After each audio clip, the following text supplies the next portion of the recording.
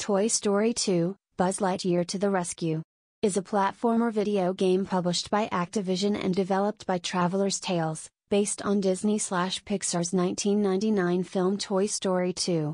The game was released for Game Boy, Microsoft Windows, and PlayStation consoles. The game follows the events of the film, as Woody is kidnapped by Al McQuiggan, the owner of a toy store called Al's Toy Barn, and Buzz Lightyear and the other toys from Andy's room set out to rescue him. The player controls Buzz Lightyear as he makes his way through various levels inspired by locations in the film. Each level features different challenges, such as defeating enemies or rescuing other toys. The game also features levels in which the player controls Woody, who must herd cattle through Roundup gang territory.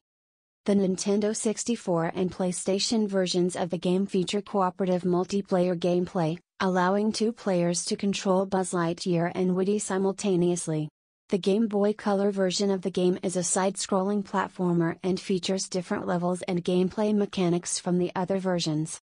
Toy Story 2, Buzz Lightyear to the Rescue was generally well received by critics. Reviewers praised the graphics and level design while criticizing the camera system and controls.